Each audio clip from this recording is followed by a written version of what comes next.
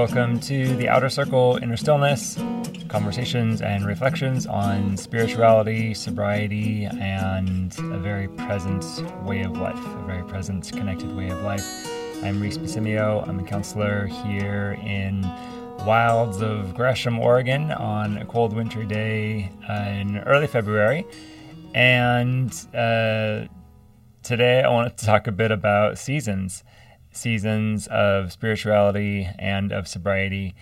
And so some context for that is we are coming up on Lent, Great Lent, as commemorated in the Orthodox Christian Church. Our Catholic brethren also have a really robust tradition around this season, and there are some evangelical and Protestant communities and individuals who have also endeavored to make this a really meaningful time of the year. So what is Lent, and what does that have to do with sobriety? Well, so Great Lent, it's a fasting season. It's a period of 40 days plus Holy Week, so closer to 50 days. That culminates in Great Pascha, and that's our correlate to Easter. We commemorate the resurrected Christ on that day. And so a fasting season for us entails essentially being pretty strict vegan for a bit over a month. So no meat or animal products, no wine, no oil.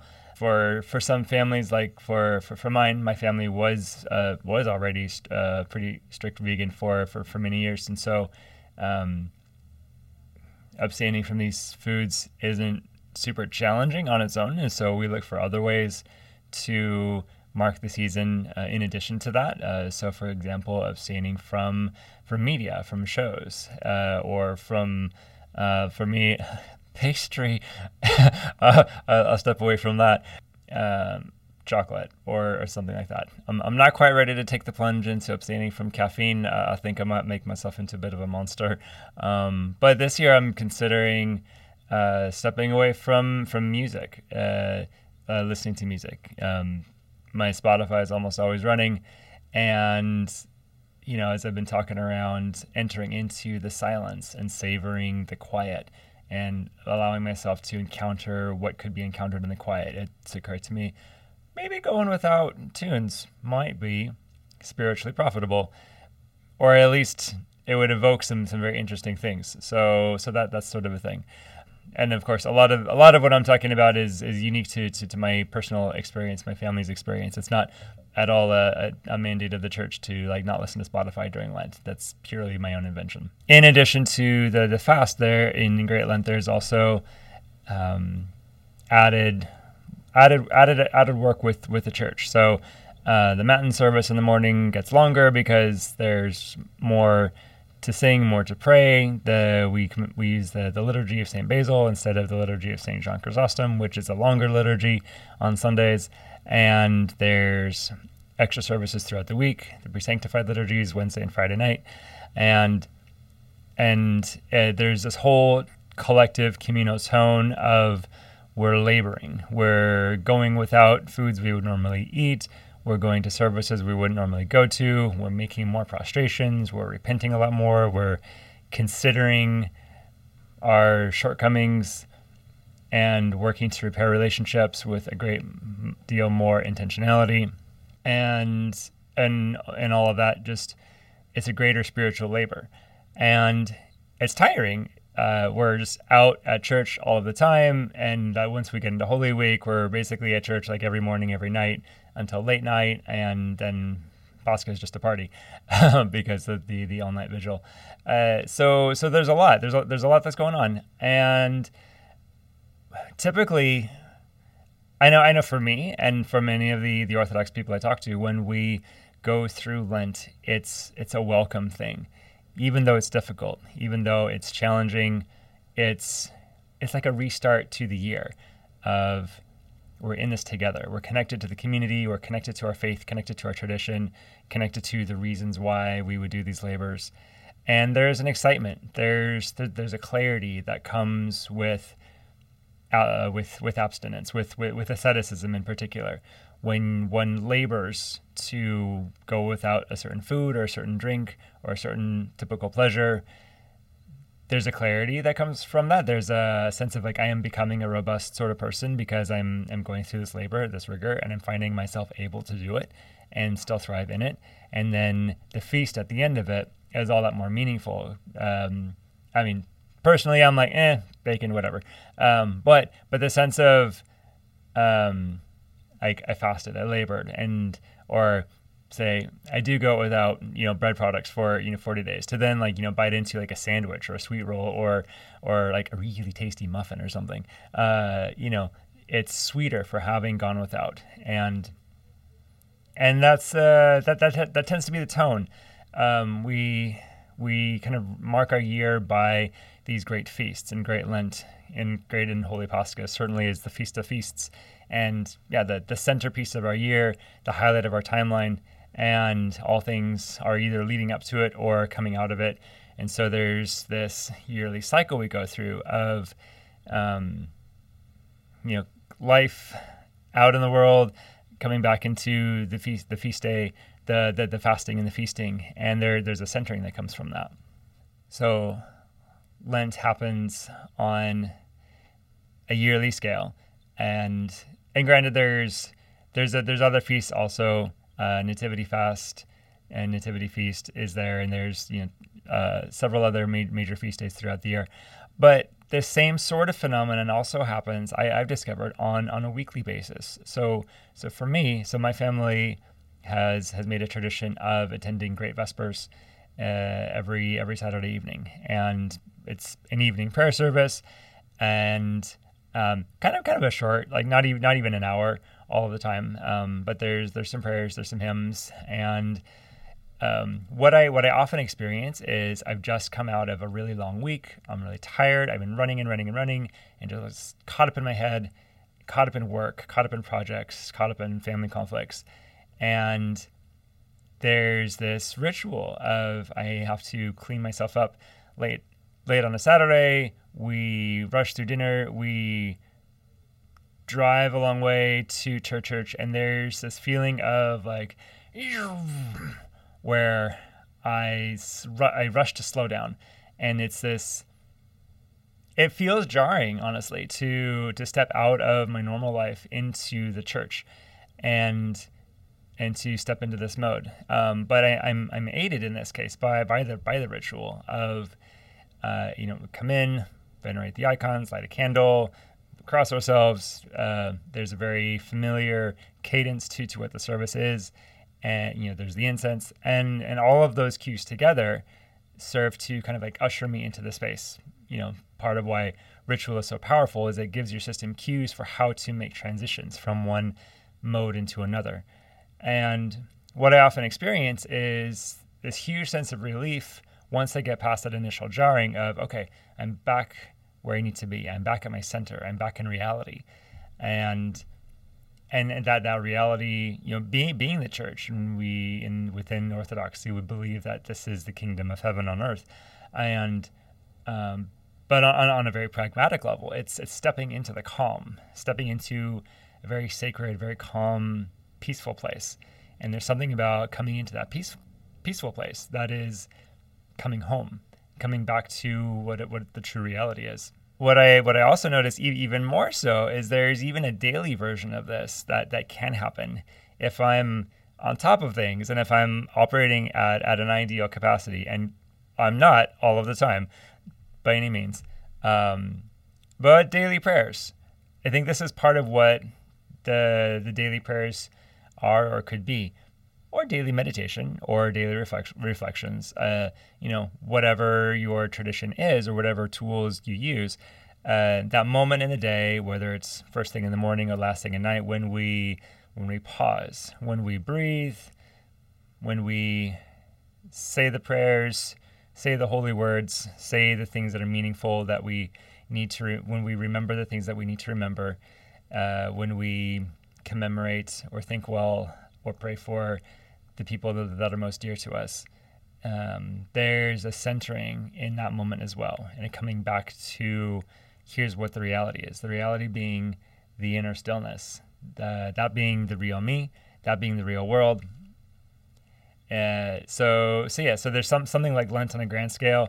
I spend the year just like caught up in life, and I may fall into some bad habits. I may get overindulgent with things. I might act out. I might slip up. I might get into fights. My life might feel really, really chaotic, but it resets when it come into here's this communal labor with the church. On a weekly basis, I'm just like in my head. I'm in my stress all the time, and then I'm kind of jarred out of that by this ritual coming home, and on a daily basis too. My routine has been more morning prayers. I wake up and it's uncomfortable to wake up, especially right now because it's cold and it's dark and I really just want to sleep. And I got to bed late, but once I get up and going and I can step into the calm of the morning, there's a coming back to reality. And another variation of this, I talked about this a little bit in this little short video I did a while ago on my first trip to St. Herman's Monastery in Platina. The pilgrimage is a whole different sort of thing. I think it should happen on a regular rhythm for those who are able to make regular pilgrimages. Not necessarily frequent, but kind of regular. Once a year, you go to this or that monastery. Maybe twice a year, 2 or 3 times if you're in reasonable driving distance, or you can do it. But there's something about that too, where it's the stepping out of your normal rhythm into the hyper reality. Again, the hyper reality being the spiritual reality, the inner reality, the things that transcend our normal days. And there's something really, really valuable about accessing that. And often it takes pilgrimage, it takes labor, it takes ritual. It's not at all a spontaneous, I just felt like it sort of thing. Those transcendent peak experience feelings can certainly come out of it, but there's a lot of preparation that goes into it. It takes planning and prep to schedule time to take a road trip to go spend 3 days at a monastery. It takes planning to save up for it, to pack food, to set your mind in a right spot, to be ready to really make use of it once you get there.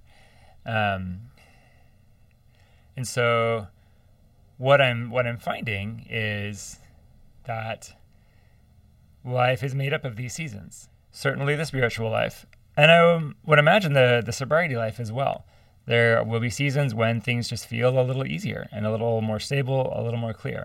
And there will be seasons that feel more murky and more uncertain or more chaotic, or where it's not coming so naturally, or my heart's just not in it, whatever that means. I think this describes a lot of reality: spiritual life, sobriety life, family life, married life. They're seasons, they're cycles, and we would be wise to recognize that whatever our current state is, it's not a permanent one. Whatever our current emotional state is, whatever our current mental state is, it's not permanent. If it's really good, really clear, really strong, that's great. We should be cautious and wise and humble and recognize something will probably come up to dislodge that at some point. If we're feeling in the depths of despair, in the dark night of the soul, the valley of the shadow of death, we should also remember that this is also not permanent. There will inevitably be an emergence from that, a resurrection, a rebirth. Again, not accidental. It takes work, it takes labor, it takes intentionality, but that sort of thing is very possible. And so one piece of wisdom would be to just recognize that seasons happen, that our current state is not a permanent one. Another piece of wisdom would be to track that and to kind of recognize what that is. In the Orthodox Church, certainly we have the church calendar that kind of lays out, here's what the seasons are. It's written out there really linearly, which is nice. In other areas of life, it's not as clear. In taken in the sobriety world, you're thinking through my acting out, acting in cycle. That's not as clear all of the time, but that would be a really good task to map that out and to kind of get a sense for, well, when in the day, when in the week, when in the year, when in the season am I more likely to feel tempted or to feel vulnerable or to feel isolated or to feel hungry, horny, angry, lonely, tired? And then having a sense of that, there now becomes the opportunity to make preparations, to seek support, to get resources, to know when do I need to lean into my disciplines a little harder, when do I need to be more strict with myself, when is it all right to relax some, to enjoy some things, to be a little bit more free and spontaneous. There's another conversation entirely around how strict, how loose should I be with my process, with my asceticism, with my sobriety, and a lot of considerations to consider there. But there's a way where that can be kind of a rhythm, a breathing in, breathing out. I loosen up some, I tighten up some. Most of us are not going to sustain a really strict vegan, no media, no chocolate, no caffeine lifestyle for very long. A couple of us might have that calling and can do it really well. Most of us are not going to live in that mode that strictly all of the time. Most of us can do that, can be that strict for periods of time. But most of us have to factor in, there will also be the cycling of, I have to also relax that at some point, and then, but not relax too much, not indulge too much, and then still come back to that strictness at some point. So that's kind of the flavor to recognize with these seasons.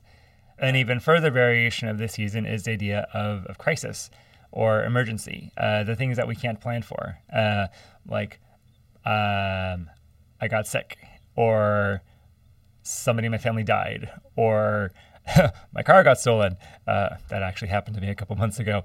Fun story. I'm still waiting to hear the end of it. But there's these things, these unexpected things that happen, and what will we do? How will we respond to those well?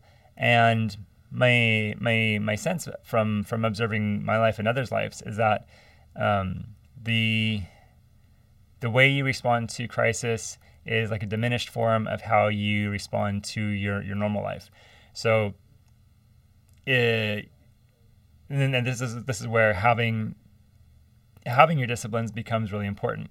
Say your normal discipline is every day you do 100 push-ups.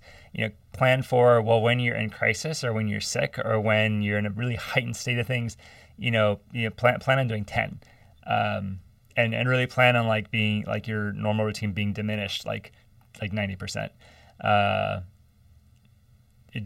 You're being taxed in a whole different way, and so it becomes important to say, I need to have already been exercising. I need to have already been journaling, reflecting, praying, fasting, reaching out to people.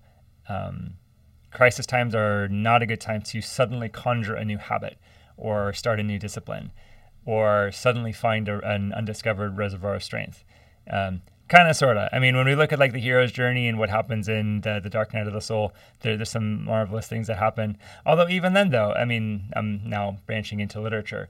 Our heroine ends up in the Dark Night of the Soul, and it seems like all is lost. And then, there's this moment where they come out of the ashes and everything, and turn the tides of everything. That's also preceded by like a training montage or like a lot of other labor and a lot of other growth. So they don't enter the Dark Night of the Soul or the Valley of the Shadow of Death with no resources or no training or no discipline or no strength. It's more like they have been training already, and they enter this crisis period, and it accentuates and highlights the strength that has already been brewing and is now just needing another push to come out. So for a lot of us, that's what our crises could be. Whether it's I get unexpectedly sick, or I get unexpectedly laid off, or I just have an unexpectedly busy day, stressful day, I had finals week, I find out my partner's cheating on me or whatever. Those are unexpected and very difficult. They can be devastating if we're not ready for them, if we haven't been preparing, if we haven't been conditioning ourselves, if we haven't been mindful of our own rhythms. Those seasons could also become the kiln, so to speak, the bearing of the seed that is now being broken and able to come out and become alive. Insert metaphor of choice. There's marvelous growth that happens through devastation and suffering. And I would say more so for the people who have kind of been cultivating that already. So So again, the idea or the practical application from this would be that if you're in a period of more strength, more stability, more clarity, now is the time to build resources. Now is the time to build disciplines. Now is the time to start your habits. Now is the time to recognize, like as of the day that I'm recording this is early in February. We just had Zacchaeus Sunday. In a couple weeks, Great Lent will actually start. And this year, I'm finally on top of it just a little bit, and I'm thinking ahead to be like, oh yeah, Lent is coming. I should get ready, and I should prepare myself. And so, not be watching TV every night, not be drinking a whole bunch, not be